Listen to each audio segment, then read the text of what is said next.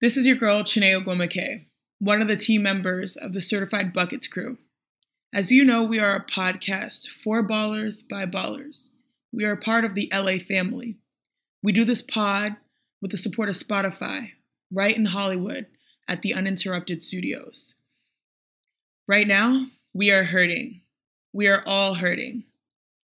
Kobe Bryant passed away Sunday, January 26th, right here in the greater Los Angeles area. And that shocked not just the sports world, but the entire world.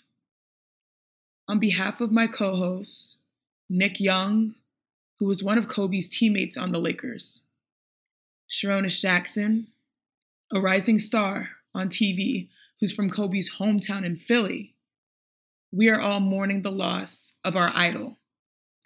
So out of respect to Kobe, out of respect to his legacy and the grief we all share, I will be briefly trying to speak for our entire family.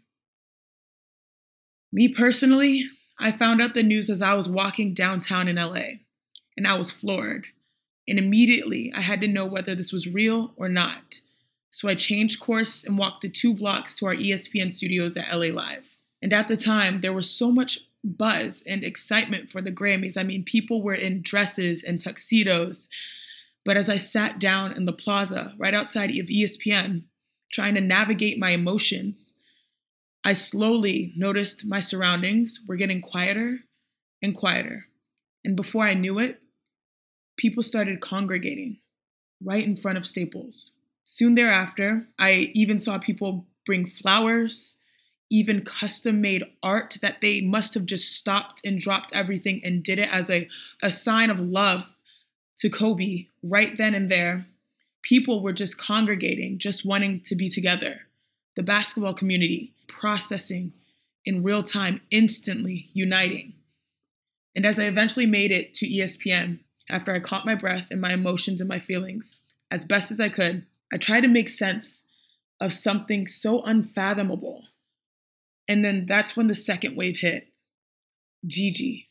To just even breathe in that moment was a challenge. I was, somehow afforded a platform to speak on what I had witnessed right in the plaza, witnessed in downtown LA, witnessed as a member of the women's basketball community, a community that Kobe supported for the love of his daughter.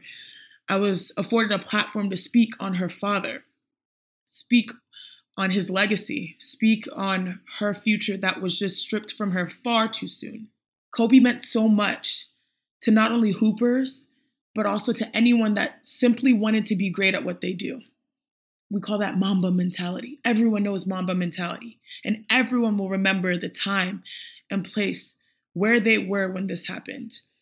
I hope we will also remember to cherish life, to cherish love, especially the collective love we have for the game, and most importantly, cherish each other. Now, as a listener of the show, you know how many great Kobe stories that Nick has and has shared. And I'm sending love to my big bro who's hurting right now. I know he is. And there's no bigger fan of Kobe than Sharonis, the Philly native who lit up our pod group chat, especially when LeBron passed Kobe in all-time points just a few days ago. So with all that being said, our Certified Bucket Squad is sending light and love and prayers to the Bryant family, the Laker family, the LA family, to anyone in the world that cared for the game that Kobe brought and shared with us, the gift of it all. And sending light and love to the loved ones and families and friends and teammates and supporters of those who passed away in that tragic crash. We love you. We grieve with you. And soon, hopefully, our squad will be back after we pay our respects to the one and only. And I'm going to leave you with a few of his words. The moment you give up is the moment you let someone else win. Rest in peace, Ara Zobayan. Rest in peace, Peyton Chester. Rest in peace, Sarah Chester. Rest in peace, Christina Mauser.